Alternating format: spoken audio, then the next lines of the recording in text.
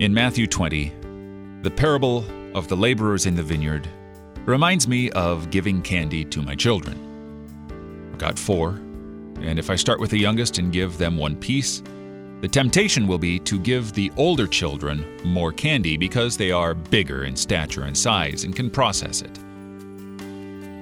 But that's not what this parable is about. This parable is not about candy. This parable is not about the denarius. This parable is not even about a vineyard. This parable is nothing less than the grace of God, our Heavenly Father.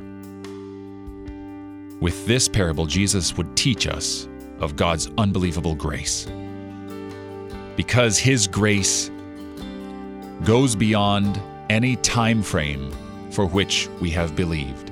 Someone may convert on the deathbed and receive the same great eternal life that someone who has been a Christian from baptism by birth unto the day they die. If you are a believer in Christ, you have eternal life. Doesn't matter for how long you have believed.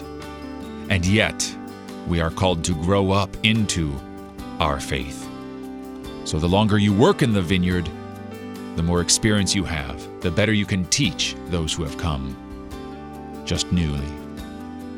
You're listening to Oratio, part of your morning drive for the soul, here on Worldwide KFUO. Christ for you, anytime, anywhere.